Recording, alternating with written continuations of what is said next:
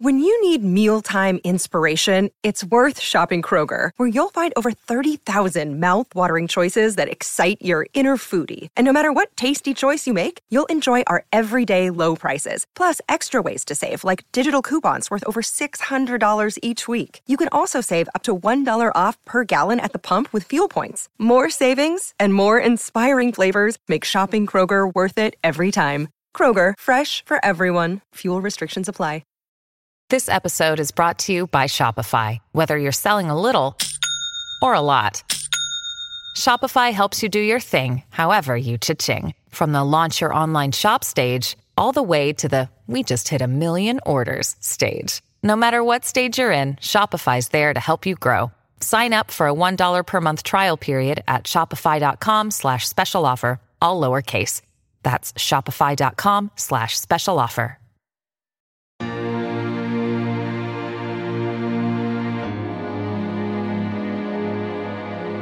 Welcome back to Mike and Maurice's Mind Escape. Let us help you escape your mind.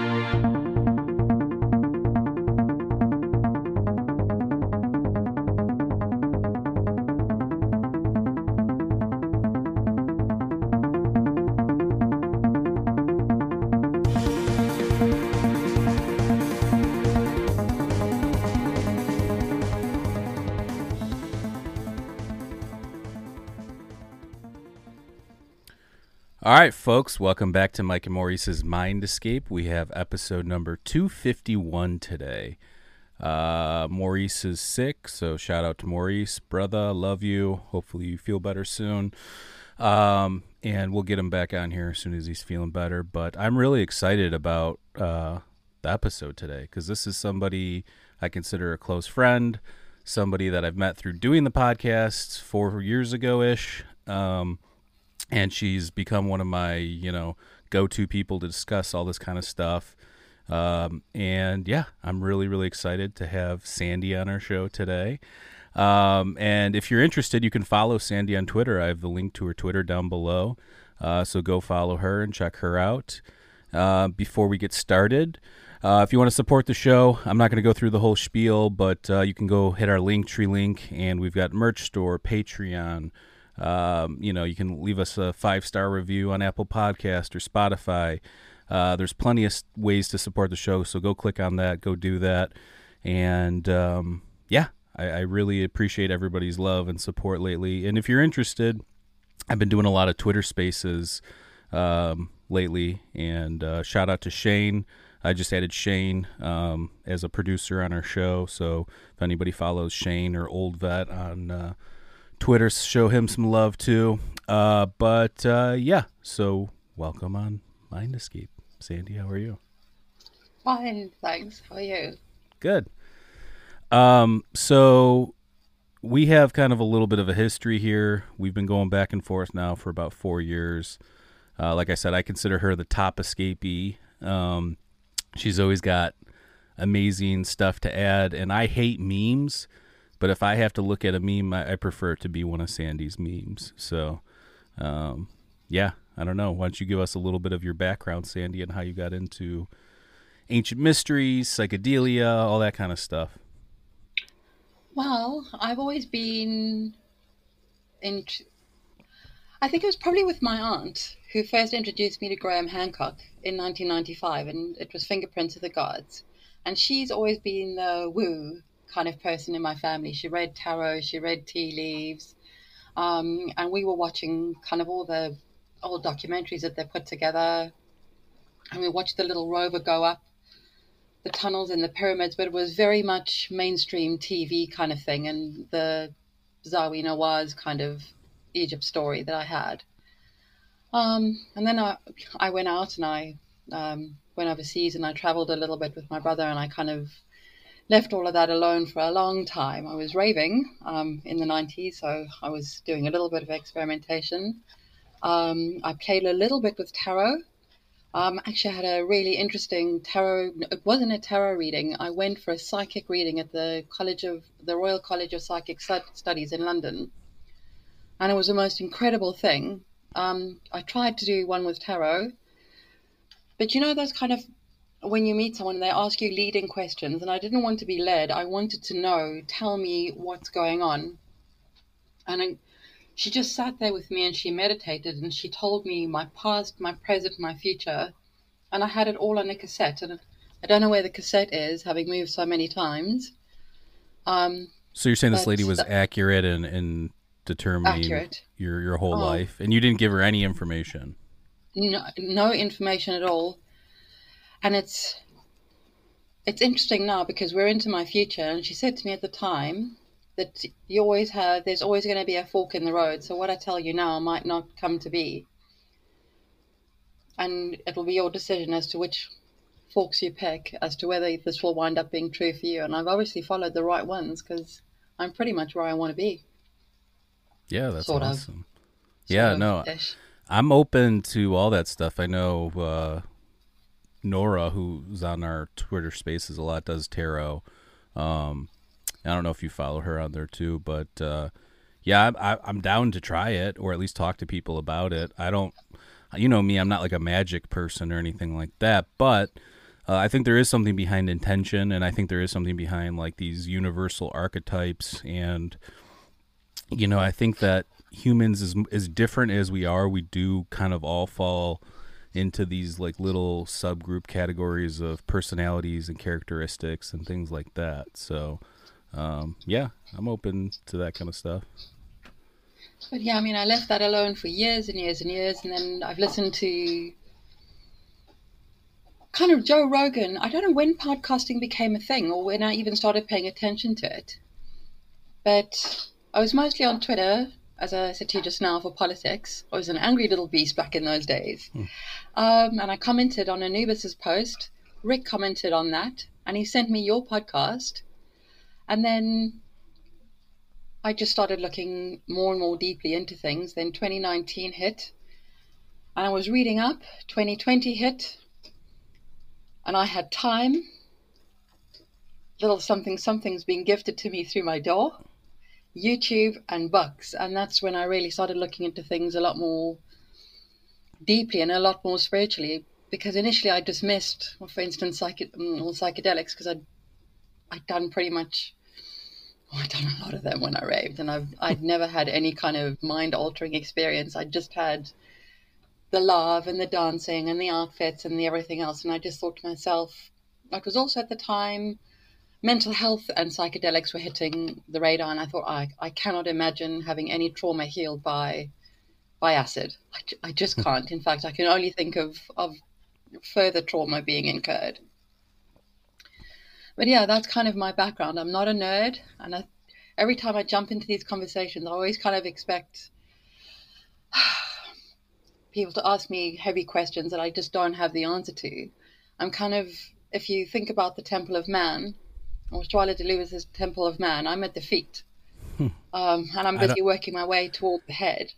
I don't agree with that. I think you're further up the body than that. But I would say this, like, to anybody watching or listening to this, you know, Sandy's a normie and she's not a normie. She's definitely initiated she's definitely initiated into the mysteries, but I can tell she's not prepared to really, you know, dive deep into it right now. I know you're a little nervous, Sandy, but let's loosen you up a little, because I'm never scared, but I am now. No, it's good. It's good to push yourself and you know, push yourself outside your normal boundaries and stuff like that. That's where growth happens. Do you know those little secret messages that you can send on Twitter and ask people what they really think about you and how crazy they think you really am? I'm now telling the internet how crazy I really am. So what do you mean, like DMs? Oh no, there's a little app where you can post it to Twitter and people can send you secret messages about yourself. I didn't know that. What is that? I don't know. I've only ever done it once to tell my Twitter crush I absolutely love him. The only thing I ever saw that, like, I saw people posting those sphere of influence things where you can see like who you interact with the most, and it's like a kind of like a Venn diagram of like who you interact with most, kind of. Yeah. I don't let those kind of apps on my phone because there's so much of my life on here. I'm scared about what the internet remembers about me and what it knows about me, and I'm very, very grateful that the most incredible years of my life are absolutely undigital. Well, and that's one thing I think we bond over too, is the fact that, like, I mean, I grew up, there was like IBMs and early Macs when I was in elementary school. We kind of used the computer, but it wasn't really a big thing till I got to high school. You start to have like computer classes and stuff like that. So we did have this whole, like I try and tell, my younger cousins and family stuff about like when you had to call somebody to say, do you want to go do something? And there was a chance that they might not show up because you couldn't confirm that they were there or not there. Sometimes you would miss people and you couldn't find them at places you were supposed to meet up because I didn't call people. I used to get on my bike and ride to their house and knock on their door and say, let's go. Yeah, that too. But you could ride a couple miles to your friend's house and be like, let's hang out. And then, oh, wait, the mom's like, they're not here today, or they already left or went somewhere. So, yeah, we live in a convenient time where we're able to confirm plans and be more accurate and effective with all that kind of stuff, which is very interesting. But yeah, I think there's something romantic about the idea of going back to those simpler times without technology and more of a connection. I definitely felt like there was more creative things happening back then in terms of like you had to be more creative, and I feel like interactions with even just your friends and your people around you used to be a little bit more I don't know. It just was a different vibe, so. I make it my vibe. I don't answer WhatsApp texts. If you want to speak to me, you have to phone me. I will not pick up. I will not respond to any WhatsApps or any questions. My friends all know this about me, and I try to live my life as non-digitally as I can. But every now and again, it's useful. But I like for instance, I like going into a library. And I like finding things, and I like looking through things, and I like paper, and I like the feel. And I mean, but by the same token, I'm a South African living in the UK. So if I hadn't got technology, it'd be difficult, or a lot more difficult than Right. it is to maintain contact with my family. I mean, when I first lived in the UK with my brother, we moved there in 1999. And we were phoning my mom and dad with a little voucher card from an actual telephone box. Yeah. And we had to pay £5 to speak to her. And we used to write to each other. And I've got those. And I mean, obviously both my parents have died, but having those letters, I don't know, they're extremely precious to me. And I don't, like, looking at what my dad wrote to me or what my mom wrote to me means much more to me than if I'd gone scrolling back through texts that my mom had sent me however many months ago. So it's a double-edged sword, I guess. No, absolutely. But you know what I do want, Mike? There's an Apple iPhone that does LiDAR. Oh, really? Yes. Is it a specific iPhone, or is it an app, or is it? I don't know. I don't know if it's the iPhone or one of those apps that you can only have if you have the Apple system. Yeah, I mean, I have the newer iPhone. I wonder if I can get it on there. That's interesting. I'll have to look into that. See, you know a ton of cool stuff I don't even know about. That's why you're on the show right now. Well, we'll see. So let's get to the ancient mystery stuff, though. So this is what we really bond over. I mean, you and I, we talk about, psychedelics. We talk about metaphysics. We talk about all that stuff. But really, what? You told me not to talk about those. Oh, yeah, I know nothing about psychedelics. Sandy doesn't know anything. She's very naive about psychedelics. But so the ancient mystery stuff, you mentioned Graham Hancock. I know you're really into Robert Bauval. You like the Orion correlation stuff. And recently we had a little bit of a beef, right, over Yonaguni. You say man-made. I say natural structure. Now, we'll get into that in a minute, but I'm just saying, like, things like that is kind of where we go back and forth. What do you think, though, is the greatest mystery when it comes to the ancient mysteries? Because you've read a lot on the topic. You've seen a lot of the guests that we've had on the topic. You've sent me a lot of messages. So, like, what's your favorite number one, and then number two, what do you think is the greatest, like, mystery? Hey, it's Kaylee Cuoco for Priceline. Ready to go to your happy place for a happy price? Well, why didn't you say so? Just download the Priceline app right now and save up to 60% on hotels. So whether it's Cousin Kevin's Kazoo Concert in Kansas City, go Kevin, or Becky's Bachelorette Bash in Bermuda, you never have to miss a trip ever again. So download the Priceline app today. Your savings are waiting. Go to your happy place for a happy price. Go to your happy price, Priceline.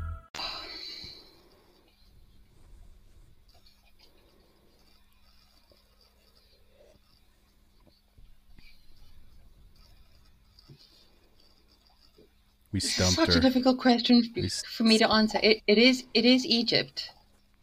So kind of Egypt's your favorite or Egypt's the biggest mystery? The precession of the equinoxes is actually my biggest mystery. Okay, that's a good one. And what was all happening concurrently at that time, which all ties into Yonaguni, because there was some great event that happened, and it happened in India, and it happened in Japan, and it happened over the Sphinx, which obviously Shach has discussed. And what was my mystery is, what was the civilization that came before Egypt and before Göbekli Tepe? Because we didn't, like Graham Hancock said, just arrive as hunter-gatherers and say, let's put up this massive temple. Then little things creep in, like Nabta Playa, which is almost the blueprint. It's the exact blueprint of what we know today on the Giza pyramid. So what was happening on that timeline within those 72 degrees? Yeah, you mentioned pretty much everybody has recorded in the same myth with different iconography and slightly different variations. So anybody who doesn't know what Nabta Playa is, it's in the Sudan. It's not far from Egypt, and they think it's like the precursor, like the Stonehenge version of, Egypt's Stonehenge that kind of led to the idea of these astronomical alignments with the pyramids and things like that. So. Point for point, it lines up with Orion in exactly the same way as the three pyramids do. Yeah, and it's not. I do like Baval because his Black Genesis goes into this quite deeply, and it would make sense. But do you believe in the Orion core? Like, meaning, so do you believe the three pyramids of Giza line up with Orion's belt? Like, do you think that that's what was happening? And if so do you think then the pyramids were built around 10,500 years ago? Because I think that's when it would have been aligned. Well, it was either then, or John Anthony West said it could be. When was the previous time that the Sphinx would have been aligned? 36,000 years. So 36,000. So that's pretty aggressive, right? I mean, that's an aggressive timeline. 36,000 years ago for the Sphinx. I mean, that's crazy. But it's possible, because we're going to talk about Yonaguni just now. Do you know what I mostly want? Because my name is Sandy for a reason. Because if I could scuba dive through the sand, that's what I would be doing. Because we can find things when the sea levels drop. It's like with the drought that's going on now, they're finding all different kinds of cities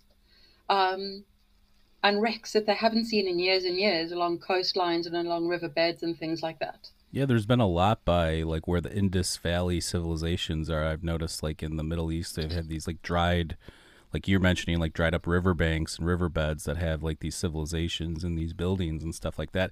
And actually, to your point though, they found some stuff too, I think along the coast of Australia too, if I'm not mistaken. And you had that land bridge that connected the corner of Australia to the tip of Indonesia at the end of the last ice age, which they would call that Sundaland. So we can dive, but I mean, what is under the Sahara? We don't know. Because you've got a whole Nubian... I mean, I'm quite into the African stuff because we talk a lot about Egypt and we talk a lot about India and you're from Africa, so... Yes, I'm from Africa. In fact, I was brought up about 10 minutes away from the Sterkfontein Caves, where Professor Lieberger, is busy with where they discovered Mrs. Pless and they call it the cradle of humankind. So did we start in a cave, somewhere like that, grow into human beings from writing and scrawling our art on walls? What's the other guy's name? David Lewis Williams? Is that the guy? David Lewis Williams. Yeah, he's written some amazing books. Mind in the Cave was one that I read. And there's another one. It's God's Consciousness, or the Consciousness of God. And I love those two books because, in essence, when sometimes I quote Carl Jung. Yeah. It's not that I've read him. It's just that something that he said makes sense, and it's. I just like his quotes.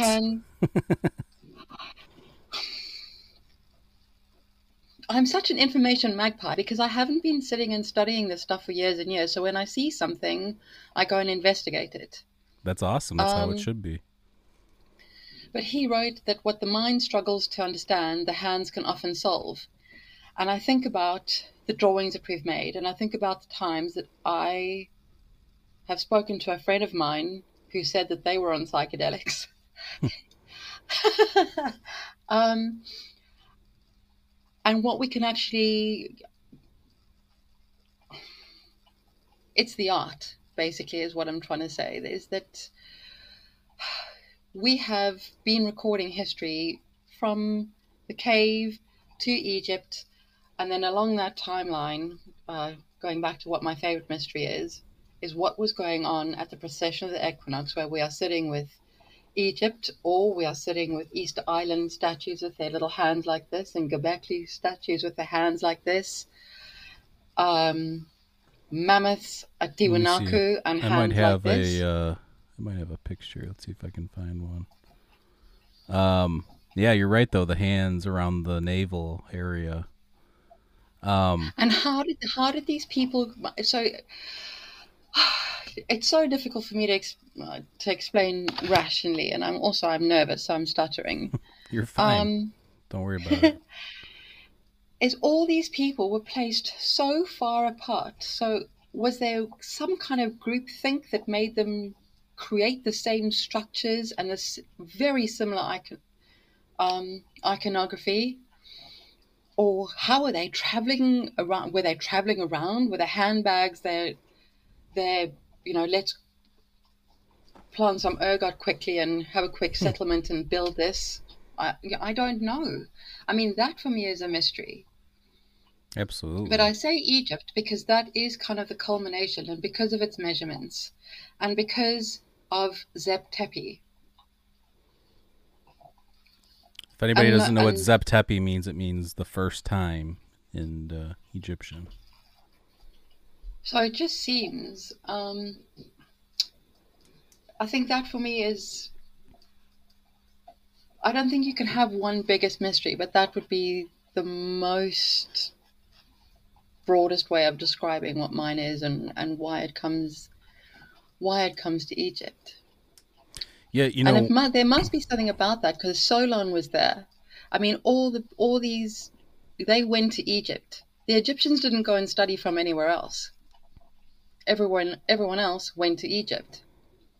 Yeah. No, I mean, they definitely traded with people, but you're right. I think, a lot of the ancient Greeks went to Egypt. Thales, you mentioned Solon. Cool. Long time coming for this one. Yeah. Cool. We were just talking about Hello, coal off air. But yeah, the Egyptian thing's interesting. So for me, what drew me in was like the mystery aspects of it. Like, how did they build these, the pyramids and some of these structures with these megalithic blocks?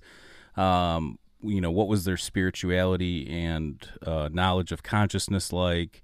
What was their knowledge of the afterlife like? I was very into the Book of the Dead. I mean, I guess I still am. But for me, it was like, I had the woo first, and I wanted to read and learn all the academic stuff, which I also did. And if anybody's interested, you can send me a message, and I'll refer you to some what I think are credible academic takes that aren't really dogmatic. But I think that there's definitely something to the mystery, because even though, like, for instance, even if you look at all the academic stuff, the archaeological record, the timeline stuff, everything, one thing that archaeologists are not great at is diving into and understanding the spiritual aspects or the pantheon of gods. Like, they just write it off as some sort of woo nonsense, almost like what a modern day person would be talking about when they talk about religion or UFOs or whatever. So there's that element of it for sure, where I think that that's not discussed enough, and it's just written off as like woo or nonsense. But I think that's where the most stuff is, because this is what they're saying. They're saying that, you know, we did all this because of these gods, or we did all this because of these entities. So what are those entities? And for archaeologists just to look at the physical stuff and not look at like the inspiration for why these things were happening, I think that's a big fail, in my opinion. It's absolutely a big fail.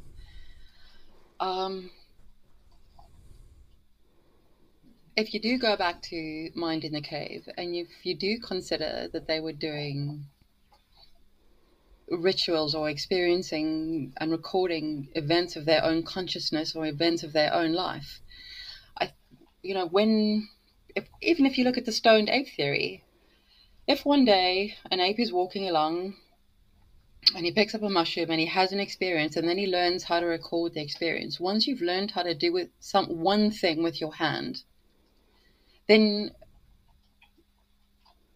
in my experience, I want to see what else can I do? What is the next thing that I can build? What is the next marking that I can make? And why am I doing this? Like, what in my brain is prompting me to do all this? So I think some of it was to record the fact that they were becoming conscious, and some of it was to say, hey, I was here, or we were here, and this is what we were doing. I would like to explore more into why. Because you don't just... The alignment of the pyramids, for one thing, is astronomical. But what then about all the hieroglyphics? What do they mean? When did they discover that there was such a thing as an afterlife? The first hieroglyphics show up around 3200 BC. So technically, I mean, cuneiform or Sumerian, Akkadian writing and all that was before, but I always mention that, like with ancient Egypt, and we talk about Thoth, the scribe god and the trickster god, language was a technology. Writing and symbolism was a technology. But it still kind of technically is, but back then it really was. The ability to convey a very specific, nuanced thing through a symbol had to have been groundbreaking, right? Yeah, but I do not think that hieroglyphs are just a continuity of petroglyphs. And the more sophisticated their ability to record and write things... Yeah, I would say there's some sort of causal line there. I mean, there's definitely, as somebody that does like art and music and stuff, you're always going to get some sort of inspiration from previous stuff. So you're right. I mean, I think there probably is some sort of connection to the petroglyphs. Did they see petroglyphs, try and interpret them, and then update them? Did they, I don't know. That's a good question. I mean, what do you think about all that? I honestly don't know. I think this is part of the...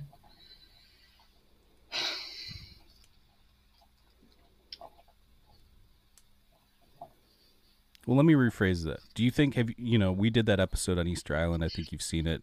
There's that work of Dr. Anthony Peratt from Los Alamos Labs where he does the plasma stuff, and then Robert Schoch used that research for his book. What's the name of his book Forgotten Civilization? And the hypothesis was that maybe these petroglyphs, because they were able to come up with these repeatable tests that show these figures that look like the figures that are on the petroglyphs, but this is just plasma discharge that they're recording. So that's then Robert Schoch takes that and says, and Peratt, for that matter, say this is the source of these petroglyphs, and I think Schock takes it even further and starts talking about like the animal-headed gods, and that's what it might have looked like in the sky from the plasma or things like that. So I don't know. What do you think about that kind of stuff? I don't really have an opinion on that. I mean, I've never even read that. Well, I'm going to send you some stuff, Sandy, because... Oh, send me some stuff. Send me some stuff. But yeah, I don't know. I really like ancient Egypt. I know you do too. Have you been to Egypt? I forgot. Have you been to Egypt? Yes, I have. And what did you think when you went there? Like, were you in awe? Did it change? Like, did you have a preconceived notion going in, and did it change after you've been there? Or? Yeah, I mean, Egypt was nothing like I expected. I went there the first time, and we landed in Cairo, and I've never seen such a city in all my life. It was dawn, the sun was coming up, and it's just smog and filthiness and high-rises with satellite dishes on every single corner you can think of, and stakes sticking out the top of the buildings, because if they're finished, they've got to pay tax on them if they finish them. And we drove to our hotel, and we got all freshened up, and then they said, oh, okay, we're off to go to the pyramids. And I was expecting this huge long drive in the Nat Geo desert camel thing, and we were just driving through slums, and there were water buffalo, and all of a sudden there was a little triangle, and I thought, what? And you don't think that the pyramids are going to look like that, and they are also, I mean, they're big, but they aren't as big as I thought that they would be. But the very first thing that I thought of, because we went inside and we were crawling along tunnels, and it was wonderful. And at the time, this was long before I'd gone into any of the more complicated stuff that I'm trying to get into now. It was also exceedingly hot, and I get claustrophobic. Oh, and I cannot sure. begin to tell you how hot it is inside there. Are you talking about like the crawling through the Grand Gallery or something like in the main Yeah, Great so Pyramid? the little tunnels that you've got to get into the big atrium where the sarcophagus is, Right. is just the sarcophagus. And I walked out and I thought, wow, I mean, I was just thinking they must have been really small. Yeah, But the I was going to biggest say, what about the sarcophagus? When you saw the sarcophagus, did it seem like a regular sized person would fit in there, or did it seem like really big or really small? Like, what was your first perception of it? It just looked like it just looked like a very sturdy granite coffin kind of a box to me. So that was, I mean, it was just an experience being inside there, and they did a little bit of the acoustics for us. How was that? Did you major, like meditate or make any sort of frequency things happen in yeah, there? so that you can hear the sound flowing between the chambers that ordinarily you shouldn't hear moving between the walls. Right. Then we left, and you've always been, at that time, you've been told that the pyramids are tombs. And I thought, okay, fine, this is a very big tomb. And it's quite crazy, and the sarcophagus was there, and they drove us to the Egyptian Museum in Cairo. And the first thing I saw, the first exhibition was just massive alabaster boxes. I mean, Mike's bigger than the size of my entire living room, just solidly carved out, and other artifacts that had been inside the supposed tomb. And I thought, how the fuck do you get that inside? That tiny little tunnel? It is not possible that could have been a tomb, because they would have had to stop building the pyramid halfway through, and the pharaoh would have had to have decided then what he wanted to put inside, and then carry on building over and above that. And I thought it was mind-bending. Yeah, so and if anybody's interested, if you're trying to picture what she's talking about, we did an episode, I think it was Mysteries and Metaphysics 4.5, where we did a slideshow and we go through the Great Pyramid and all the different chambers, and we have diagrams and stuff like that. So if you're curious and you want to know kind of and get a visual of what she's talking about, you can go check that out. But At the time, I was just appreciating the scale and the absolute enormity of, the statues and the intricacy of the brickwork at Abydos, or, wandering around. When you travel and you go to these places, there is as much to me a sense of wonder at the architecture that I'm seeing, but also the significance in the air. There's some kind of aura, and you just feel magic, and you feel like there's something that you are in touch with, but it's an itch that you can't quite scratch. And Were you allowed to like? Because I know they don't allow you to climb to the top now, but they used to. I know Graham Hancock talks about climbing to the top, and then feeling like some sort of like static electric charge once he got up there. Were you able to do that, or is this after that? No, I've never climbed to the top of the pyramid. If I could, I would. Yeah, I wonder when they stopped that. I'd like to go back now. Now that I would like to go back to Karnak now, and I would like to look at the Temple of Man, and I would like to know. I mean, that's another thing that's a mystery to me, is the detail. Have you watched Magical Egypt? Yeah. Okay. I've seen season 1 and 2, I think. Yeah, I saw season 1 and 2, and then after that, it got a little bit too technical for me, so I abandoned it, I have to say. But what is the message? First prophecy, right, is one of the things that I like to listen to, and sometimes I think to myself that he might have, he foresaw the burning of the Library of Alexandria, and he saw the floods, and he saw all the kinds of damages and carnage that human beings were going to do to structures and to ourselves. And that I think I mentioned in a thread somewhere that the messages that we all need to know are probably didactically sitting in some form of art, either in the hieroglyphs, but in actual architectural form. Like I said to you, I'm starting at the feet of the Temple of Man, and then it goes through the brain in such massive detail. And I wonder why there, because it's not that they didn't build other monuments, and it's not that other things of such significance were not going on elsewhere. Why has that specifically been marked the way that it is, in much more detail than anywhere else?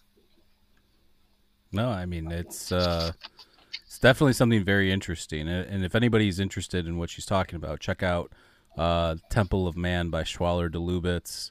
John Anthony West talks about him a lot. We've had Laird Scranton on a bunch where he talks about him a lot.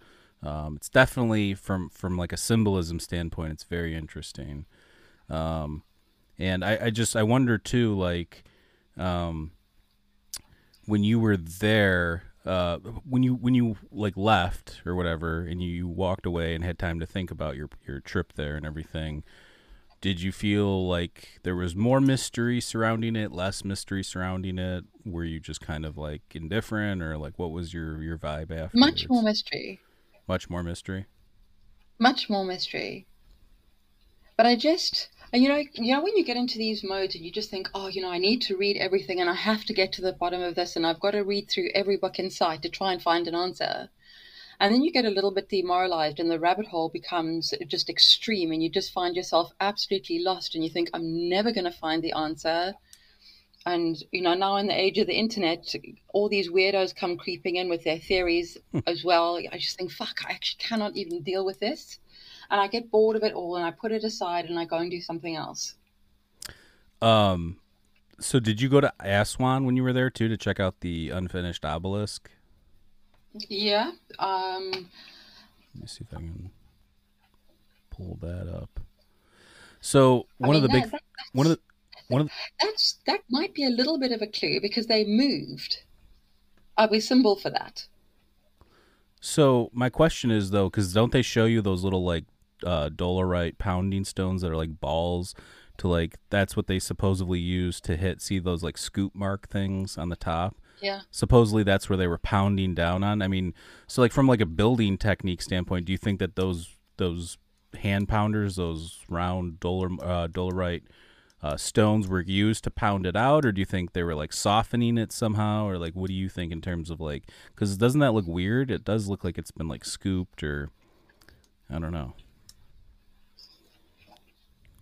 That does kind of look scooped. I mean, this is why I tell you that I'd have to go back and look at it again with fresh eyes, knowing more than I know now. Because I when I went there, I wasn't looking for nubs or how things slotted in together. I was literally, I think the first time you go to Egypt, you are so bowled over by everything you see. It's difficult to process.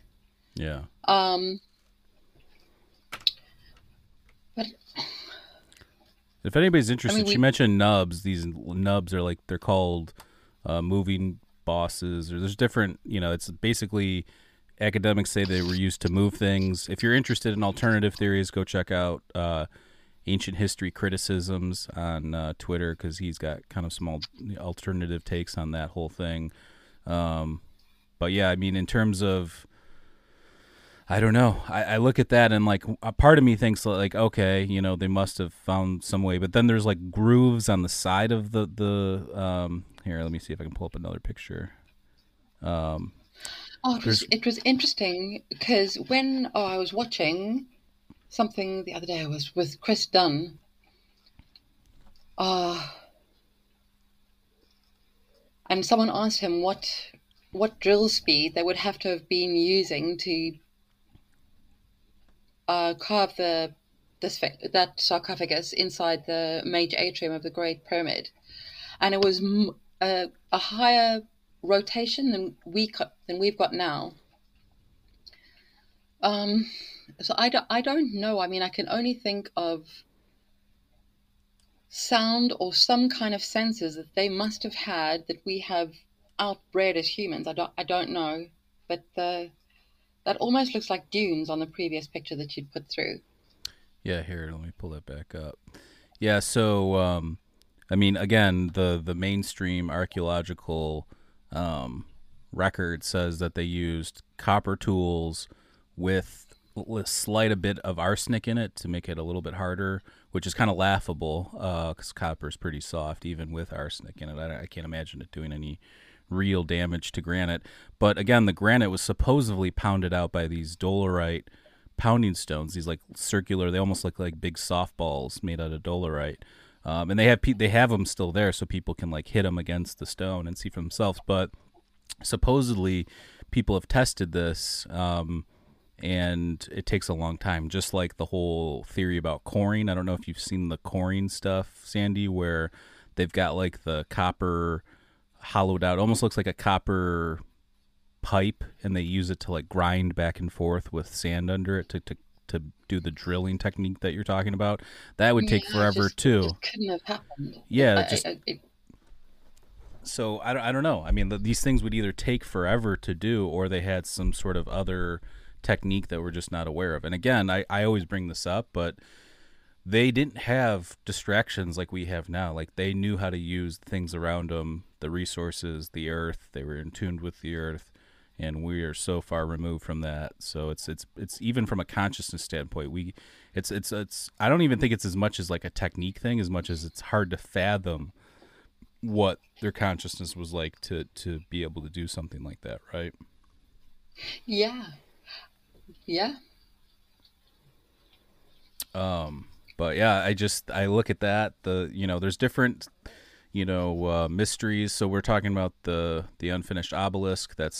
So they abandoned it. As you can see there, the crack along the top, that's why it was abandoned. Similar it reminds me of the unfinished moai on Easter Island, that huge moai that was just massive, that they couldn't get out of the volcanic tuff quarry.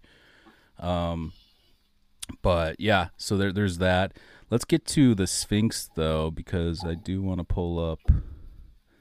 What did you think about the Sphinx when you were there, in terms of like, because I know we were just talking about it being older, but like, what did you feel when you were around it? Again, just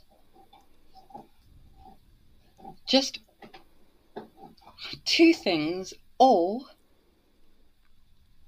And the fact that I could see the whole of Cairo behind me, or in front of me. I mean, the first time I went there, I just wanted to see it because I was with my aunt, and I know you want a sciencey answer, and I'd probably give you a better one if I'd just recently been. But I think the last I was there 10 years ago. I'm talking about like maybe. straight up like intuition. It doesn't have to be sciencey. I'm looking for more of just your personal like vibe or feeling that you got from It's it. just how could they have done this? Because nothing, even though I've read about it now, nothing makes sense. There isn't a tool that makes sense. There isn't. And what was the motive? I think for me, with all of these things, I know that you're into the building and what tools did they use, but what was the motive that made them devise all these things to build such a thing? Obviously, I thought that the head is a lot smaller.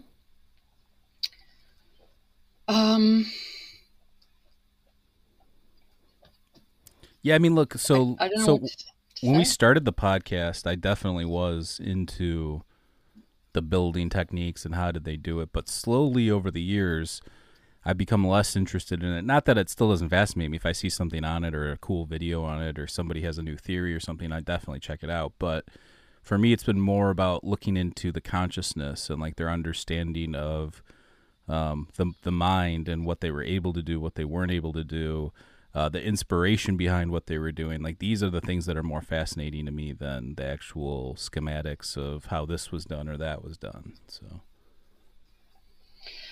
Yeah, I mean, the thing that interests me the most, and I'd never really thought about it before, was the fact that the Sphinx's face is most definitely Zulu-like. So that would definitely feed into the fact that that's a sub-Saharan African face. So you think so? That's why it ties back to what you're saying, it being like way older in that region. And so if people No, don't, I don't think that that's way older because they're new. so do you think the The head is Sphinx is correctly dated then to the time of Khufu? no, I think that the Sphinx is correctly dated by Robert Schuck. I think it probably it has to. I think that the Sphinx has got to be much older than even 12,500 years ago, because it had to have already been there to get rained on to have the water erosion.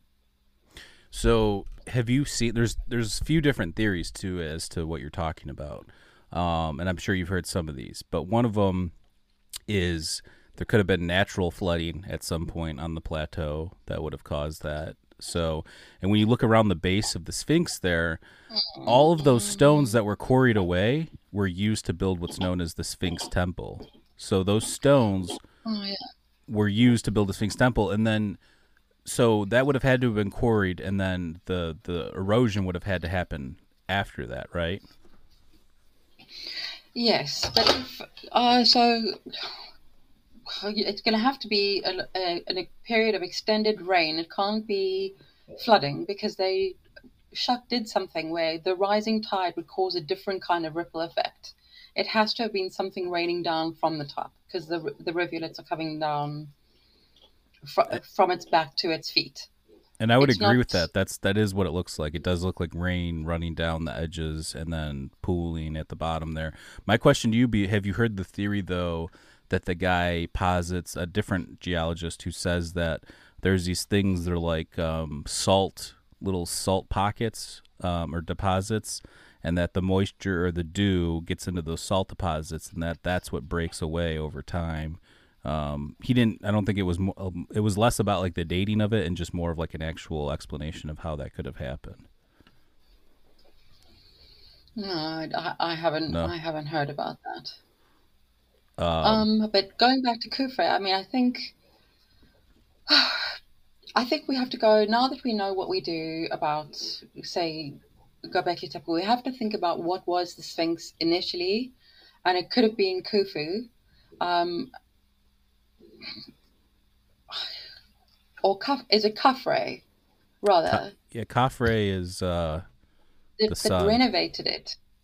But even Yeah. when he renovated it, why did he not do it in his own image? Why did he use a sub-Saharan African face, not his Yeah, own? I mean, like, so you're talking about like John Anthony West would always bring up this idea that the Sphinx, if you look at the proportions, like the ancient Egyptians were master architects, builders, artists. You look at their statues; they're very, very well made.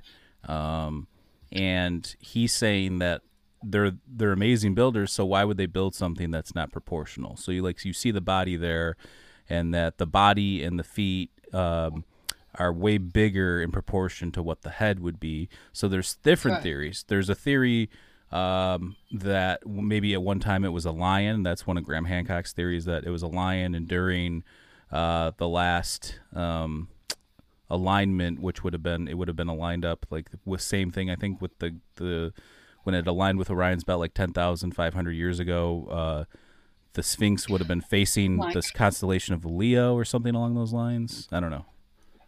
Can I ask you to hold that thought? I just have to go and take the bone out of Simon's mouth because it's driving me mad. That's fine. Sorry. She's got to tend to her little French bulldog, who's a little cutie named Simon. But so, in terms of what we're talking about, we were mentioning earlier the three pyramids. Sorry, he's driving me absolutely nuts. Yeah, we were talking about how the three pyramids of Giza align with Orion's belt, and during that same time period, like 10,500 years ago, which they projected, Graham Hancock and Bauval, that at that same time, if it was a lion's head or lion's face, it would have been facing the constellation of Leo.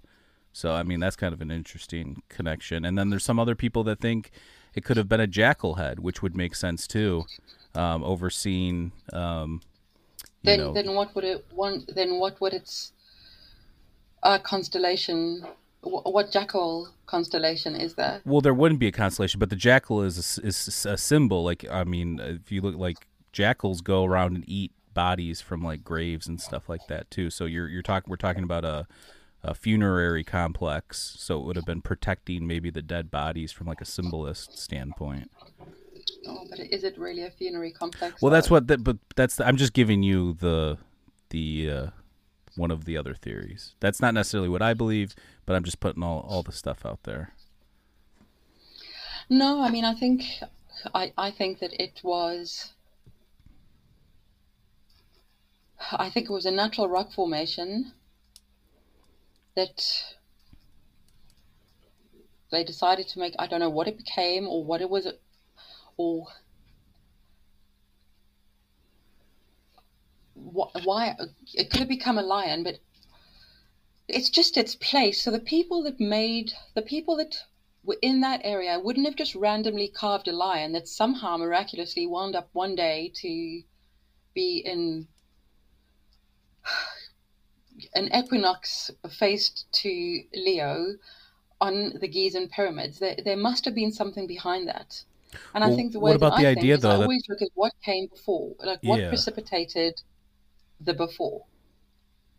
If that makes sense. Well, that's what I was going to ask you, because like some people speculate that maybe there was older structures that the pyramids were built on, or like these altar type structures, or pre-pyramidal structures, or like there was something there maybe before. And actually, that's not uncommon. You see that in ancient Greece too. There's a lot of temples that are built on top of temples that are built on top of temples because they're symbolic in their location. Oh yeah, absolutely. I mean that goes for everything. I just Mike, I don't know. I mean, this is when I tell you sometimes that I look into this and I think about it and I just get frustrated because I think we'll never know. It's not like, for example, I mean, there is a lot of sand there, so we don't know what is underneath the sand. There's another problem that the Egyptian antiquities people don't want you to know what's underneath the sand.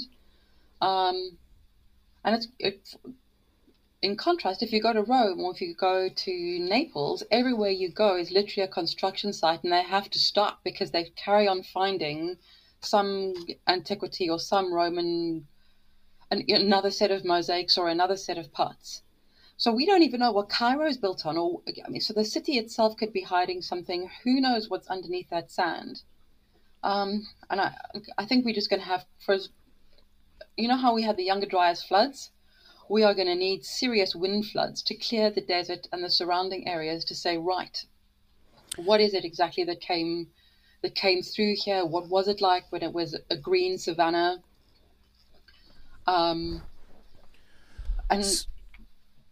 no, so to your point though too, talking about like how things have been buried and throughout time.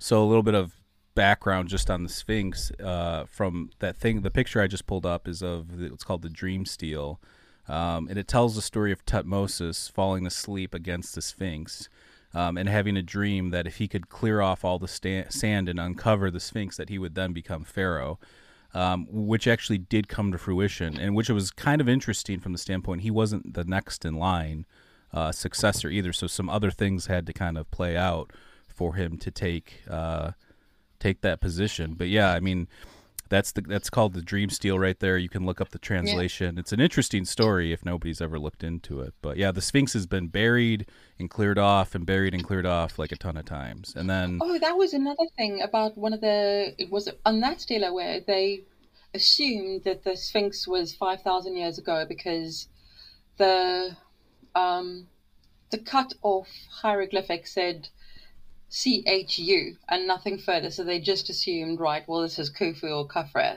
and they never bothered to investigate any further. Right. So there's that. There's they've done acoustic sensors on it, and they found that there are like little chambers and pockets underneath the Sphinx. And actually, I think it was that Edgar Cayce, even one of his readings says that the Hall of Records is found underneath one of the paws of the Sphinx.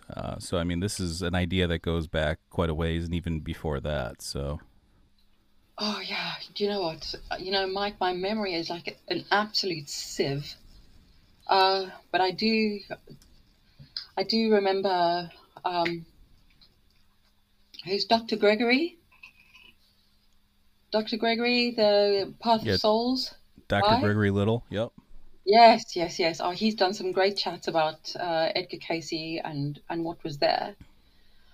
But it's not just, I don't think it's just a hall of records. There's an entire cave system that Andy Collins has spoken about as well. Collins's Cave. And yeah, Collins's Cave, which is now concreted up by Zawi, and no one else is allowed in there. So if anybody's interested, I think what was the first time I think it was the first time we had Andrew Collins on. He did talk about what you're talking about, which is he found this cave system underneath the Giza Plateau where they think that there's probably a lot of other stuff down there. So, I mean, there's an extraordinary amount of stuff that's there. But the cave system is there, the stele is there. Why are the pyramids there? What were they for? Were they for energy? One of my biggest questions also is, what are those prime numbers at the end of the tunnel, and why can't we go further than that? What do they align to? I mean, are they coordinates? Are they prime numbers? Are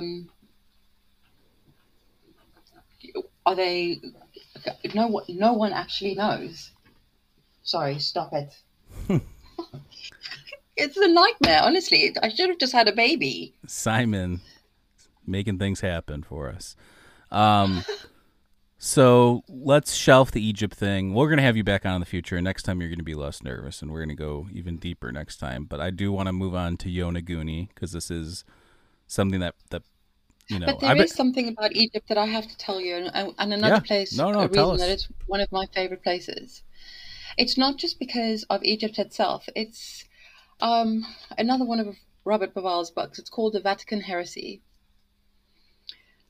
And another of Graham Hancock and Robert Bauval's books, which is The Talisman.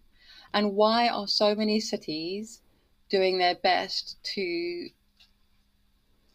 bring forward the Egyptian, well, I call it the Egyptian continuity hypothesis, in the same way as you get the pagan continuity hypothesis. There is something about Egypt that Paris wants to emulate, that Rome wants to emulate, that Florence wants to emulate, that they haven't done with any other civilization. There are no emulations of the Acropolis anywhere else. There is something pivotal to Egypt that makes every other city threaded through into its culture. No, I like that theory, and it's true. I mean, and that's why actually, when I was busy contemplating my navel through the beginning of lockdown, that was when I discovered Robert Bauval's Vatican Heresy, and that is why I chose Rome, Paris, and Florence, because I wanted to understand why, and I wanted to see for myself, is this what had gone on in those cities? And it is. I mean, Paris, they say, is actually named after Isis. I think there are 2 hieroglyphs. It says Par Isis. They say that the Notre Dame Cathedral is built on the temple of Isis, and she's also the healing god. So, did you know the real name for Isis is East, like IST, but actually all the female Egyptian gods end with a T, except for the word Isis, but it's the Greek translation of East. I didn't know that. Yeah, you learn something new every day, Sandy. I learn something every time I speak to you, Mike. You always make me feel like an idiot. No. I learned stuff from you, so I learned something from everybody. And that's not a joke. I honestly try and learn something from anybody. Even if it's like, wow, that person that I'm listening to right now is off their rocker. I learned what not to do, or whatever. So, like, there's always something associated with. I think there really is something to learning something from everybody. I'm not just saying that. Okay. But I learned a lot from you, not just a little. So. Okay. I'm going to ask you to list 3 things. You don't sound too convinced. I know it is very difficult for me. I get, because I've had to try and condense so much of what you've been studying this for years. I've been looking at it really hard for about a year during lockdown, and then in between my normal life and in little pockets now and again. So I don't know everything about everything. I just look into things that are relevant to me and my journey in life, and things that have bothered me. Talking about religion and consciousness. I mean, as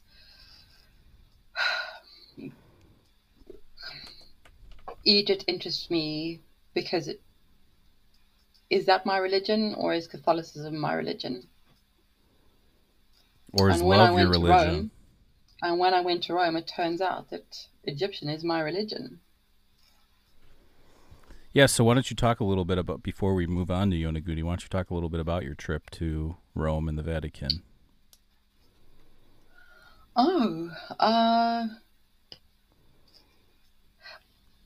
This was probably the first trip that I've done after having read little bits and bobs, but it was basically, I'd read this Vatican Heresy by Robert Bauval, and I had quite an encounter with some Sylvia entities.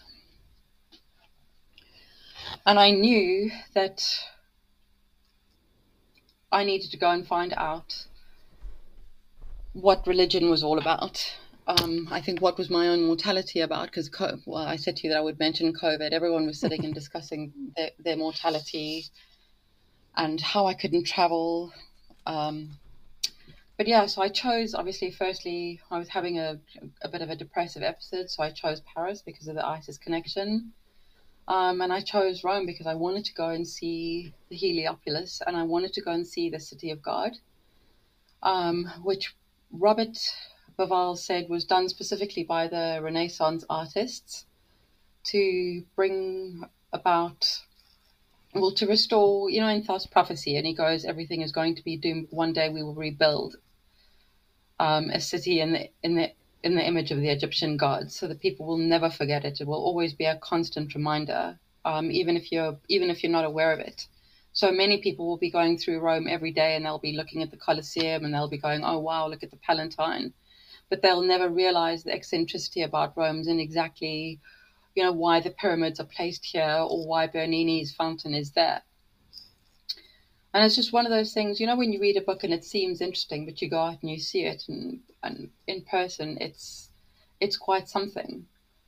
And I also wanted to address that as part of my faith, because I've been an atheist for many, many years. But going back to those little salvia dudes, they, when people say that they've seen the other side of the veil, I knew that religion wasn't a white man in a cloud. I think it might be entities on the other side of a veil. So kind of, I don't know if this is making sense, but that was essentially. No, I mean, you know where I stand with all that stuff in terms of, I definitely don't think it's a bearded Zeus-looking archetype sitting on a cloud pulling strings or anything like that. I think if anything, it's like what you mentioned, some sort of metaphysical or interdimensional entities, or some sort of like connective fractal energy that binds us all together, something along those lines. But yeah, I mean, I would agree with you from that standpoint. I wrote it down here so that I would not forget. And now I can't find it because I've got so much paper. Mike, man. Looks like you're writing a novel with all that. Well, you know that I've got MS, right? So my brain fog is completely through the roof. I can barely remember what I read yesterday or what I did this morning. So I've got to write down quite a lot of stuff in order to remember it. But I think I wanted to see how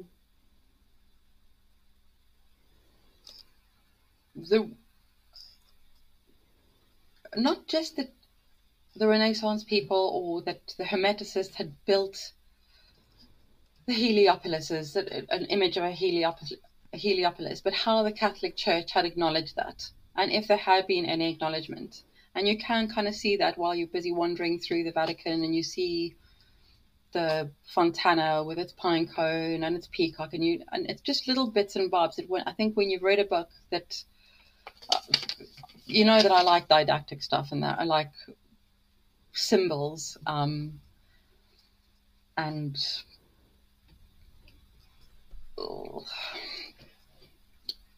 it just makes much more sense when you go there.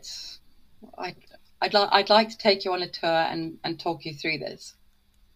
Yeah, I mean, I'm down. Actually, I mean, I keep telling Amanda, the first place I want to go when we leave the country next would be Italy and Greece, for sure. I mean, I'd like to go see where I'm from in Italy, and I'd like to go to Greece because, Pythagoras, when he was running that ascetic cult, it was actually in Italy, in Crotone, which is where modern-day Calabria is, and that's actually where my family's from. So I think that would be fascinating to go check that out, as well as, the Greek islands and the Cyclades and stuff like that. So, but in any event, I mean, everyone's going to wonder, how did I wind up in the Vatican in my underwear? And that is because I'd spent 4 days doing the Vatican Heresy Tour, but also I love Dan Brown, and I'd read Angels and Demons, so I wanted to do the two, because I can't be a full-time nerd because I like fantasy novels like Dan Brown's too. But it was 37 degrees, and I was absolutely exhausted, and I'd gone around the Vatican the day before, and I'd missed the opening time for St. Peter's Basilica, and it was about 6 o'clock, and I arrived there, and the guy said, we're going to close, and I said, no, and you don't have a shawl on, and you don't have time to get one. And I said, I've come all this way to understand God and to meet God. And I was wearing a dress. and cycling pants underneath that because it was hot and there was a bit of chafe going on. And in front of this guy he had an automatic rifle, and I just thought, I don't know what the fuck I'm going to do to make a shawl now. And I thought, I know what I'm going to do. And I looked at him, and I pulled up the sides of my dress, and I took my cycling pants off. And this guy was just looking at me. I've never seen anyone look at me like this before. And I put them over my shoes, and I put my arm on either side of these cycling pants, and I put them over my shoulder, and I said, my shoulders are covered. Can I go inside now? And he just looked at me, and I just walked through, and nothing ever happened to me after that. But yeah, that is how I wound up meeting God, in my underwear. That's funny. Yeah, I mean, in terms of, you mentioned, this whole like tour thing. So is that when you say Dan Brown tour or the Heresies tour, is this like you just knowing these spots from these books, or is there actual like tour things happening, like specific? Oh yeah, there are hundreds of tours that you can take. I mean, they've got angels and demons and ones. Oh, they do have like I didn't know that they had like different packages or different people taking people through different types of. Oh, there are many. I mean, but when I went, there was literally nothing running. There was COVID inside the Vatican, and inside everywhere I went, there was literally nobody. People, which is one of the other reasons why I decided to go at the time that I did, because I'd be able to go and get close-ups of, for example, a small thing in Florence. They say it's the first graffiti. There's a little etching of of Leonardo da Vinci on the wall, and usually you can't get to see things like that because the crowds are just so massive.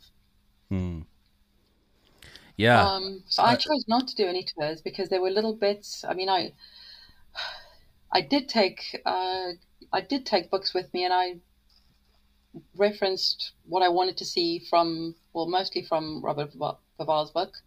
But I like to go and put myself from point A to point Z on my own. And I also didn't want to do any of the tour guides because they go and they tell you the sanitized history and what conventional archaeology will tell you or what conventional religion will tell you. And I couldn't exactly say to them, well, in this book, I've read something completely different. So I didn't want to really listen to that. The only formal tour that I did take, and I couldn't get in any other language, so I took an Italian guided tour through the Vatican Gardens. It was incredible. It was absolutely incredible. It's one of the coolest places I've ever seen. Yeah, it sounds awesome. Yeah, I didn't know. That's interesting that they have all those tours. You know, it'd be also interesting, take some sort of edible or entheogen and, walk through the garden or the artistic aspects of. Yeah, so why don't you talk a little bit about that? You told me I wasn't allowed to talk about this. No, I didn't say that. You're allowed to talk about whatever you want. I just said you weren't allowed to. I was very nervous because I wanted to experience. I wanted to see if what I had felt that during trips, like almost kind of the religious experience that I'd had on psilocybin, on salvia, on any number of other substances, if I'd feel the same when I was high in the Vatican. So I didn't know what to take with me. I didn't know what would go through customs. So I took Hawaiian woodrose seeds. And I didn't really... That has LSA, right? That's the active compound. And yeah, I like them. I mean, for a long time, I was a Psy vegan because I didn't want to get back into any kind of chemicals because I spent 3 chaotic years with a gigantic coke habit, and I just didn't want to I didn't want to do any chemicals. So yeah, with Hawaiian woodrose seeds. I don't know. I mean, I think I didn't do enough to kind of feel anything, but it was just clarity. Like you see things in a lot more detail. Maybe it was just the idea that I'd taken psychedelics, that I was having more of an experience than anyone else around me. I was having a better time, people watching. And I knew what my mission was when I went in there. And it wasn't just to go and have a gawk. I really wanted to see what exactly,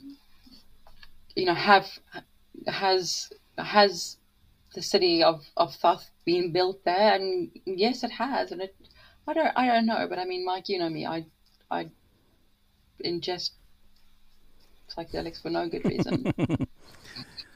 Yeah, I mean, Other but than to feel I wouldn't alive. say no good reason, because when I talk to you, you have some sort of insight or spiritual aspect or mystical aspect of your journey. It's not like you said when you were younger, where you're doing it and going to like a rave or something like that. So I think that even though you feel like maybe sometimes it's done frivolously, I would still say that from knowing you, that there's still an element of intention and spiritual nature to it.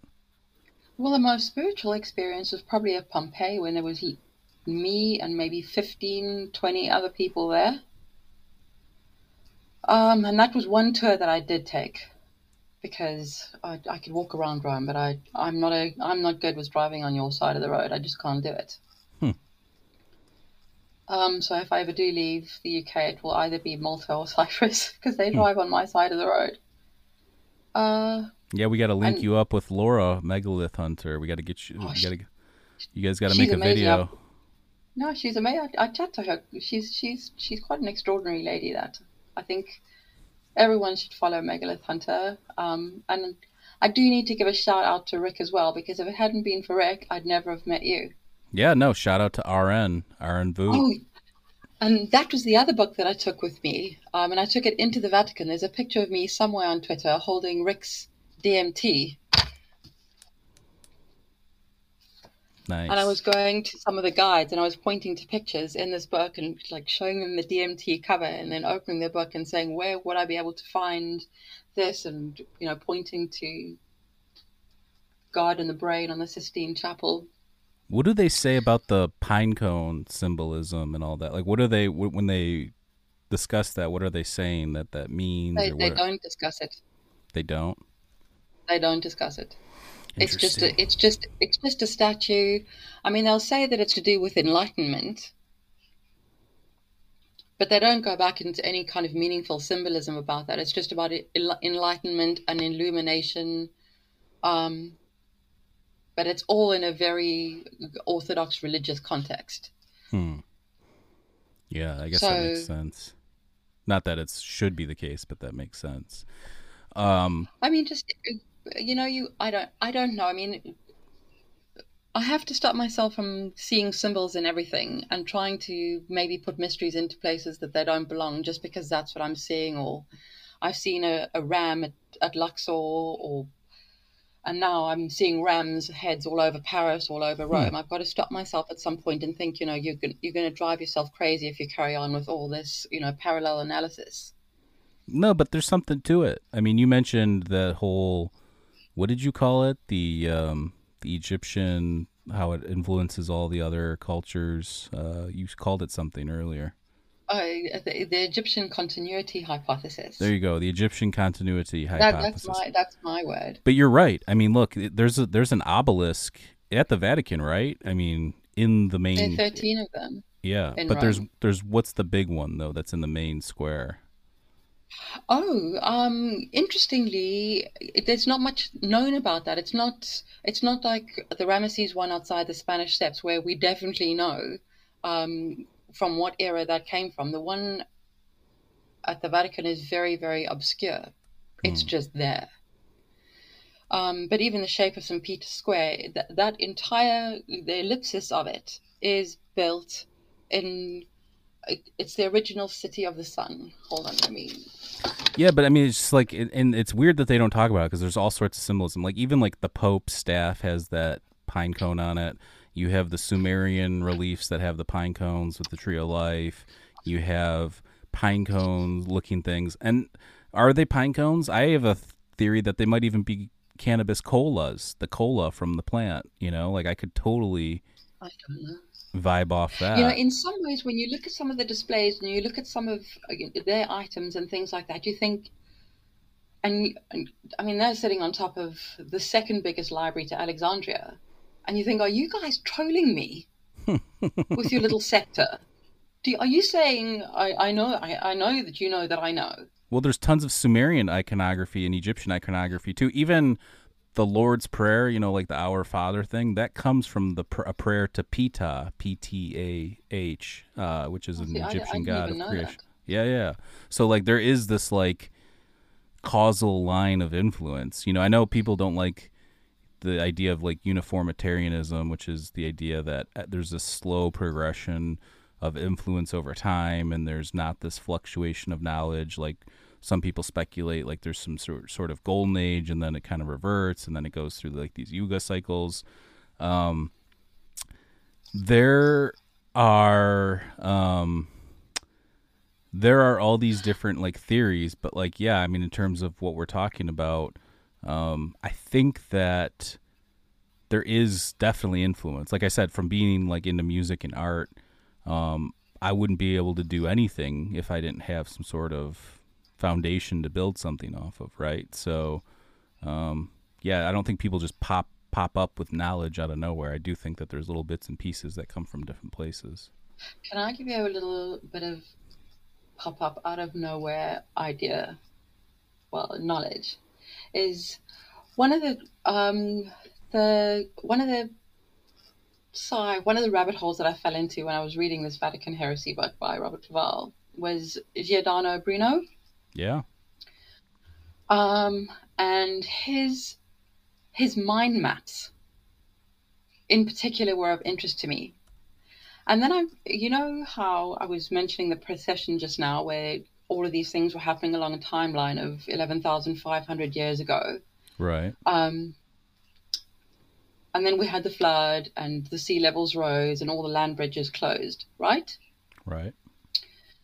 Whenever you see one of those mind maps, it's concentric or it's zodiac in style.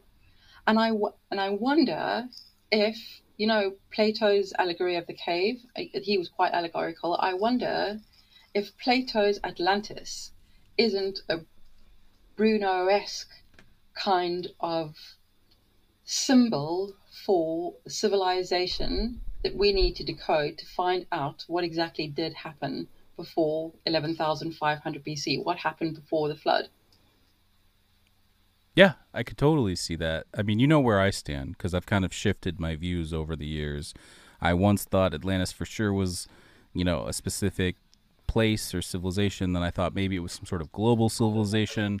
And now I'm at this point where I look at it like what you're saying in a way, which like Plato's cave, it's an allegory for paradigm shifts. And I'm looking at Atlantis now is a similar thing, but in terms of like this archetype of ends of civilizations or ends of beat times or cataclysmic events. So it's like whether you believe Atlantis was a real place, that had like its own language and culture and things like that. To me, that doesn't matter. What's interesting is Plato was just trying to tell people like, hey, this has happened a million times before. It's going to happen again.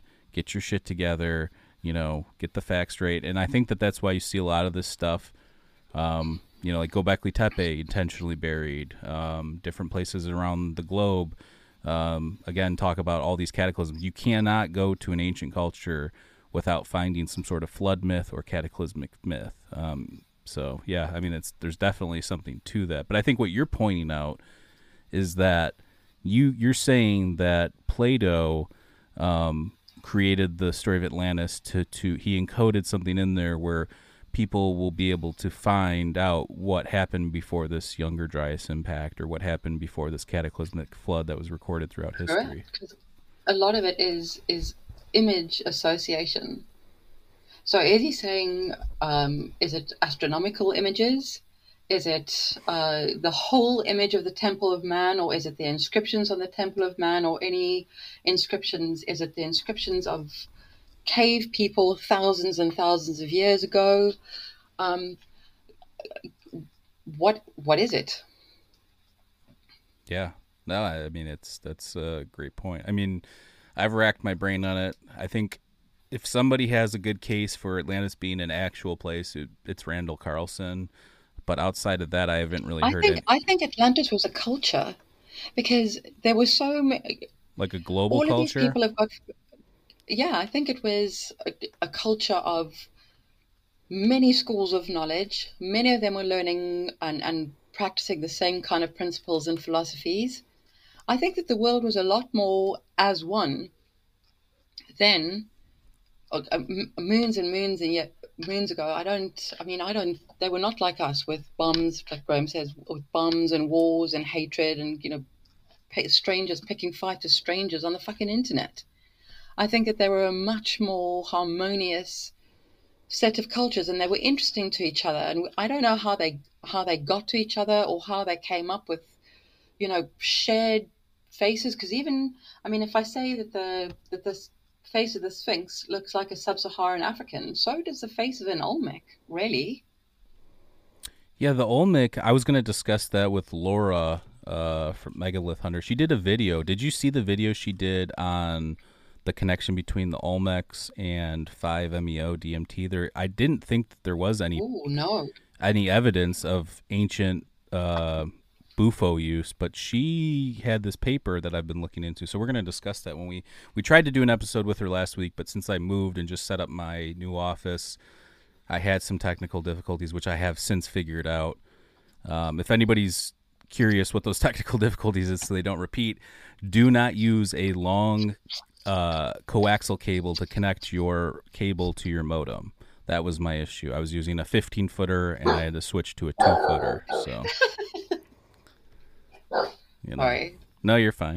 That's what Simon thinks. Yeah. So that was the issue. Oddly enough, I'm good with technology. I was racking my brain to figure it out, and that was like one of the last things I figured out. So, but yeah, so we're going to get into that. So if you haven't watched that video, Sandy, go back and watch it, because I think you would really be interested in that. I have got so much stuff to watch. This is the other thing, is I've got to filter out so much, because I'm never going to learn the answers to everything, and I'm never going to be able to read all these books, and I do not want to spend my whole life on YouTube. I just want to learn about things as they pertain to me, and a lot of the stuff that I've found out or interests that I've come across are in traveling, or maybe even on Twitter, which is how I'm speaking to you. It's like, is Pandora's box actually a jar, and was the jar full of Kikion? And was the Kikion what released Pandora's box? Ooh, juicy! I like it. These are the things that keep me awake at night. So let's pivot here, because I want to get to one more thing before we wrap it up. My wife Amanda's texting me how much longer, and I told her 15 minutes-ish. So we got about 15 minutes left, and I am going to pull up some imagery here of Yonaguni. So, like, if anybody doesn't know what Yonaguni is, it's this submerged structure, geological structure under the waters of Japan. And some speculate it is man-made. Others speculate it is a natural structure. I'm more in the natural structure camp of things. Sandy is in more of the man-made structure of things.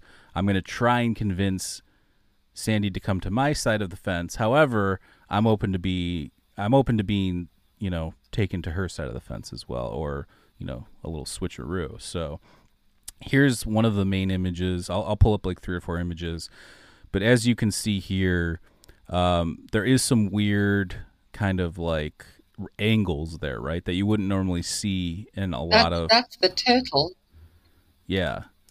So like, and you see, look, so Sandy, I would point to that back corner there where you start to see rounding of edges, almost like what you see around the base of the Sphinx, in terms of like water erosion. Do you get what I'm saying? Okay. Yeah. And then you see, to your point though, you see what kind of looks like some sort of step or terracing back where those people are. I'll pull up a better image here. Hold on. All right, so this is more along the lines of what people look at when they think this could be some sort of ancient structure. It does look unnatural, I will give you that. But like, look at how big these steps or this terrace-looking thing is compared to these people. So I guess my question would be, what function would it serve? Like, what are you when you think about it? Like, what do you think about it as serving some sort of function or just a temple, or what do you think's going on? I mean, I don't know what function it would have served. It could have been part of a city. I mean, firstly, let's just say I don't know that it's in the same way as we were talking about the Sphinx just now, and that could have started out as a lion. Yeah. Something about the site could have stood out to someone, and they would have said, we can enhance this. So there is a little bit of shock that I buy into where, geologically, it's possible that this kind of erosion could happen, or rocks could have just snapped off. And if you even look behind those divers, those look quite equal, those steps. Yeah. So I don't know what's going on there. I do know that there is no debris. Where is the fallen debris? Why are there cleared paths? Why are there ruts? Why is there a henge there? Why is there an Olmec face there? And why are there very, very similar kind of rock patterns further inland? Because it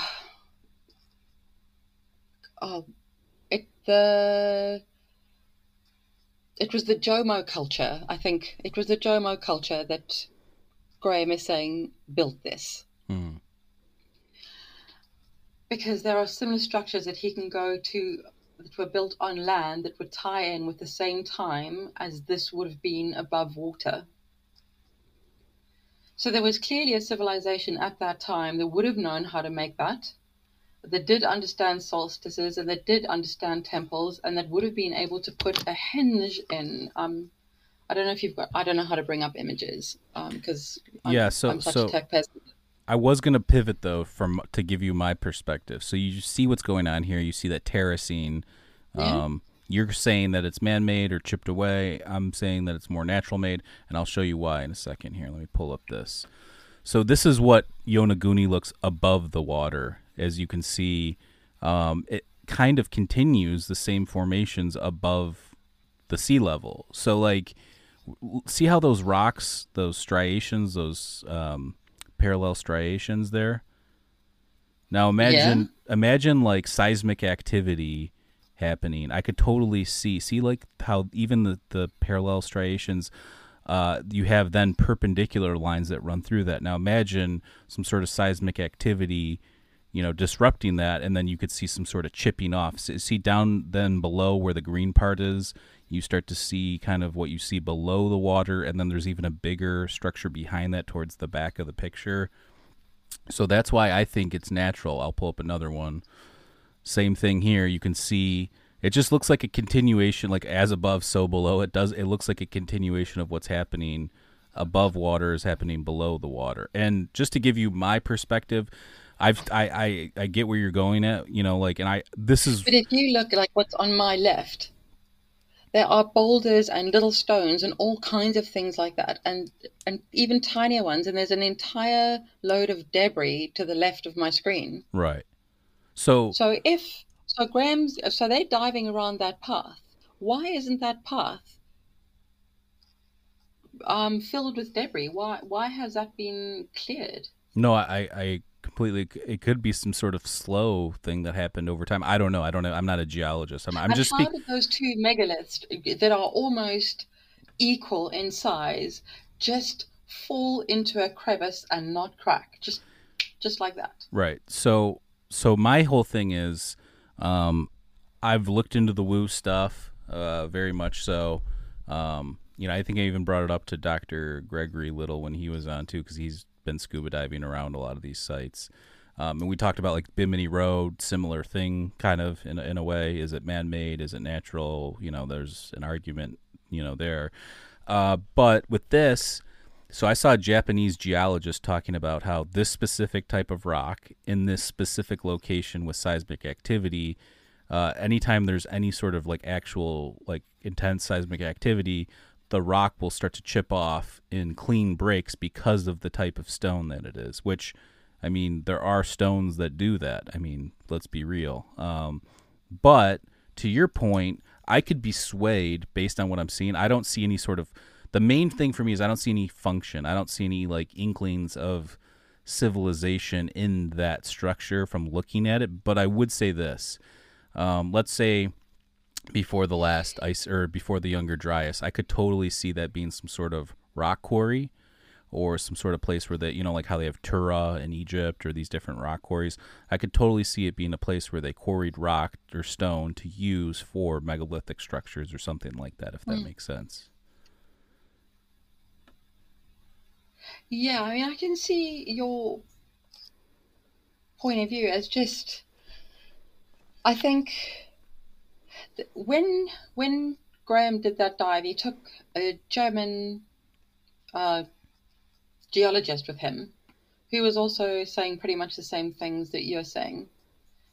But then he took him a couple of 100 miles away to another site just off the Japanese coast that had similar kind of rock split-offs or steps like this. Yeah.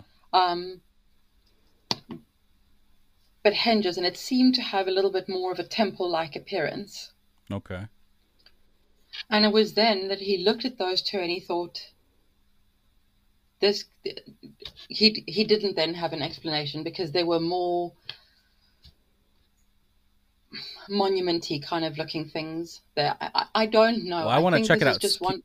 If you where did, is it a video? Is it what is that? It's Karama. It's called Karama. Yeah, but what were you watching with them? Was it a YouTube video where they were? Oh yeah, it was called. I'll send you the link. I want to check that out. And actually, I'll try and add the link down below the episode after we're done. So this is from 10 million years ago. It was a Channel 4 documentary that Graham Hancock filmed. Okay. No, I'm definitely interested in it. Like I said, anybody that knows and listens to our show knows that while I have my own philosophies and theories and everything, I am open-minded to my mind being changed.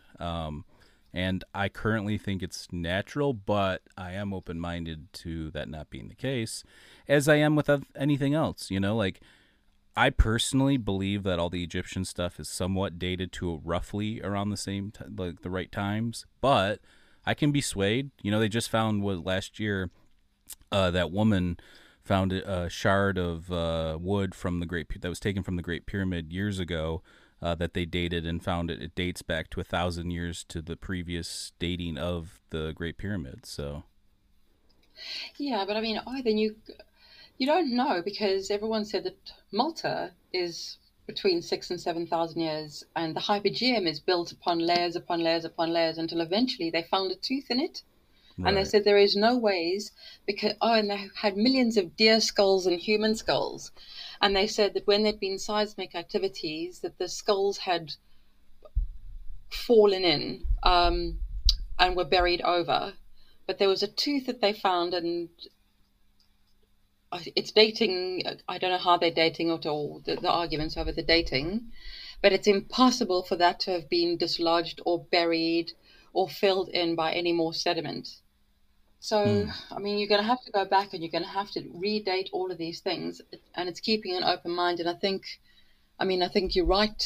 Well, we're right to be healthily, approach things with a healthy degree of skepticism. Like I said, I've traveled around and my mind is like, oh, this looks like this, and this looks like this. And if I'm tripping, then it's even more like, oh, I can't believe this looks like this. But I do think that Yonaguni is something that, as above, so below, was enhanced in some kind of a way. It fits in with all kinds of unland stone circles. It fits in with the entire Jomon way of constructing things. And I think that it's just one of those. I mean, Graham he's not pushing for it. It's the Bimini Road. He's even said that could be man-made, and he said he would have actually gone with that argument if it hadn't been for, I think it was granite. There was a granite that isn't found in that area. There are granite stones, and the stories about ships crashing and losing their loads there just didn't make sense. things like, I mean, you can't do analysis of rock, unfortunately, but there's some, but you can't radiocarbon date rock. You can. There's thermoluminescence dating, which can date like the layers of the outside, like the weathering, and stuff like that. But yeah, you're right. There's no way to really, especially like underwater like that. And to your point too, you make a good point in the sense of, if that is natural, where are these big chunks that are falling off the side below? Like, I don't have enough good pictures. Maybe those are below what we're seeing, but from the pictures I have seen, I haven't seen this debris from these seismic events breaking off these huge, stone pieces. So. Okay, well, I tell you what, I will send you those links. I'm desperately nervous because whenever anyone asks me something, I know the answers, but I just... No. Look, when we started, you were like a deer in headlights. Terrify me. You were like a deer in headlights when we first started. No. I'm telling you. But now I've got to say what I need to say in front of the whole internet. Okay. And it's embarrassing. Okay. No, I mean, I don't have anything I've already said what I was going to say. I thought you were about to say something that was super embarrassing. No, I thought you were about to... I always have to explain, because when I jump onto these threads, it's like that guy said, oh, everybody's face right now, is that I just have random ideas that appear to me out of absolutely nowhere. Now, I could be perfectly sober, I could be tripping, I could be reading, I could be doing anything. But, I mean, I'm perpetually in thought motion, and I wind up in... I mean, I'm trying to read a book by someone else that I've got quite into panpsychism as well, and I'm trying to get through a book now by a guy called Peter Trowstead Hughes. And I know nothing about any of these philosophers. In fact, I hated philosophy because my brother did it, and he used to quote Nietzsche to me and say the second mistake God made was woman. And after it just all sounded so depressing to me. So I'm slowly collating little pieces of information, and once I've firmed up my knowledge around those, I'll start getting a little bit more. Nietzsche is depressing. I'm not a big Nietzsche. I mean, I know a lot of people like it. I am not. Kyle is so into Nietzsche. At the time, it was Nietzsche and Schopenhauer, and I just thought this is terrible. I actually prefer Schopenhauer's pretty depressing too, but I think Schopenhauer to Nietzsche. But your point. I wish I'd paid attention. But are you reading Modes of? 47. Are you reading Modes of Sentience right now? Is that the book that you're reading? I'm reading it and many others because I now have to go back and find out who all these people were, and I've got to study philosophy. And sometimes I wish I was an octopus and I could use, because I like my current life and I like. I'm gonna give you a couple recommendations for what you're saying right now that I like, that help me. So you're saying you want to go back to listen. A great podcast is called Philosophize This. I highly recommend it. And you can actually, each episode separated by philosopher. Some of them have like a few parts to them. But there's like a whole episode on like whatever you want. Schopenhauer, Plato, whatever. So there's that. Another thing is there's this on Audible. There's it's called Great Courses. I've recommended these in the past, but there's a Great Courses on philosophy of mind. I think that might even be the name of it. Great Courses, philosophy of mind. I have to get through. Yeah. So, essentially, that was he was another person that I discovered via the Vi on Twitter. So I'll eventually get around to it. But I'm trying to. Well, as I said, when I join these conversations, it's generally with people that are widely read and have been studying this stuff for years and years and years and years, while I've been out traveling and partying and doing what I do. Well, that's awesome, though. You have real life. I know the answers. You have real life experience. As technically as all of you guys. Look, I could read every book in the world and whatever, but truth is you have real boots on the ground experience. You've gone to the Vatican, you've gone to Egypt, you've gone to places I've never been. So as much as reading about it or knowing all the facts or this or that is great, I think that there's obviously something to be said about experiencing these things in person. I mean, that's the way they're meant to be experienced. So I think that you sell yourself short, Sandy.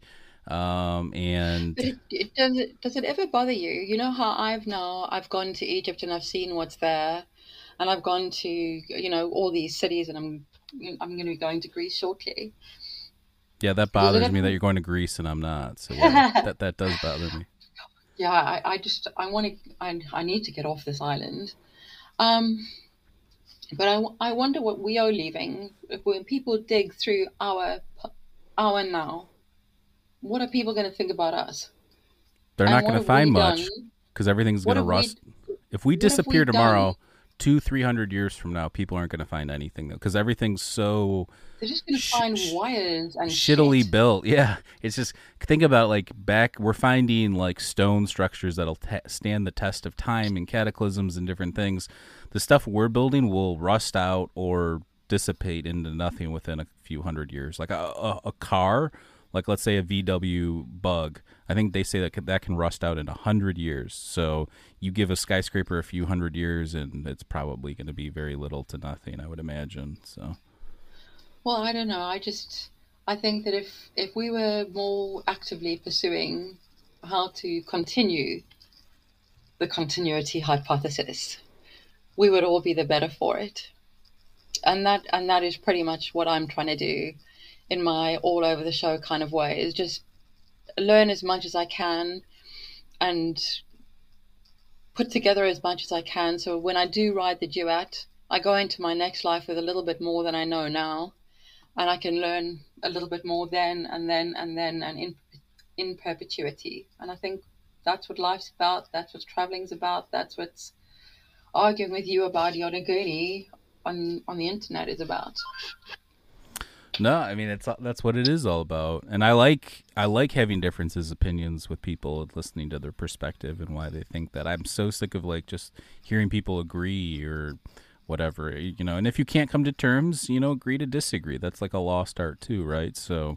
I just don't like the crazy people that are trying to put any old shit on the internet just for clicks and money. That makes absolute. I mean, anyone. Well, if I had no. That's what the moral algorithm. compass. But that's what the algorithm, goes for. That's unfortunately. But so it's kind of like a chicken and the egg thing, But I agree with you. But it just seems like it's part of it. Oh, Mike, do you know what this reminds me of? And I did write it down somewhere.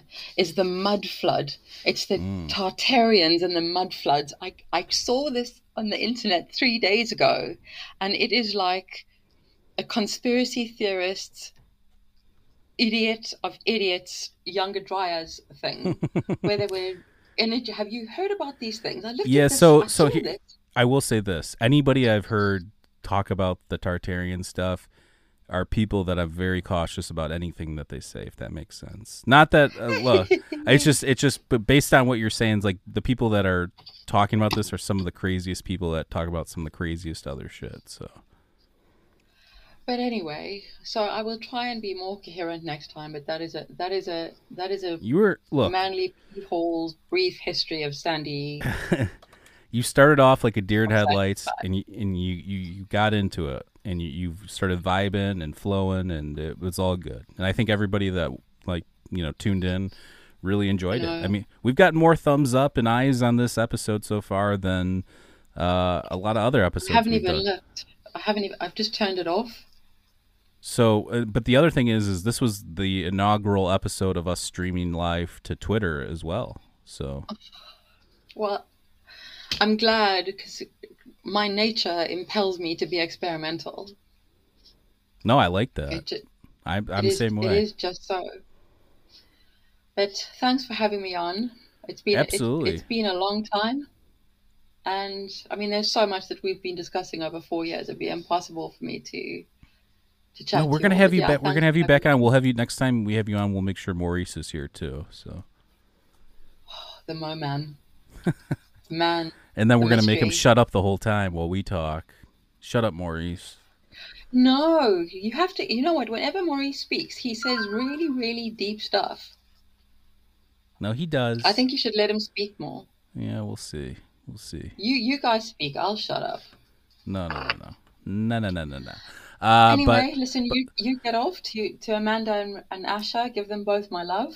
Yeah, I will. And you give Simon our love. That little guy's back there chewing on bones. I know what's going on. But listen, Sandy, I really appreciate this. Sandy is our top escapee. She is one of those for real. Out of all the people you've ever had on your podcast, I can't believe this. I do get nice messages and emails and things like that, but Sandy is one person that I've engaged with on a regular basis for the last 4 years. So I wanted to get her on here. I'm glad we got her on here. And we're going to have her back on. And I think she has a lot to offer. And I really appreciate you sharing your experiences and some of those stories I don't think anybody can top. So especially the Vatican one. But listen, Sandy, Maurice and I love you. You're welcome back on the show anytime, of course. Thanks, and we'll do this again soon. And if anybody wants to follow Sandy, I have the link to her Twitter account down below. I just post nonsense. She posts good memes, memes, that have to do with ancient civilizations and funny UFO memes and all sorts of stuff. I'm not posting any more memes because my favorite one I just can't. All right. Oh, I like that one, actually. That's a good meme. I cannot. I honestly, I just can't post that. You should post it after this episode, but if you don't want to, I understand. You but yeah, post it and you get the DMs. Go follow Sandy's Twitter down below.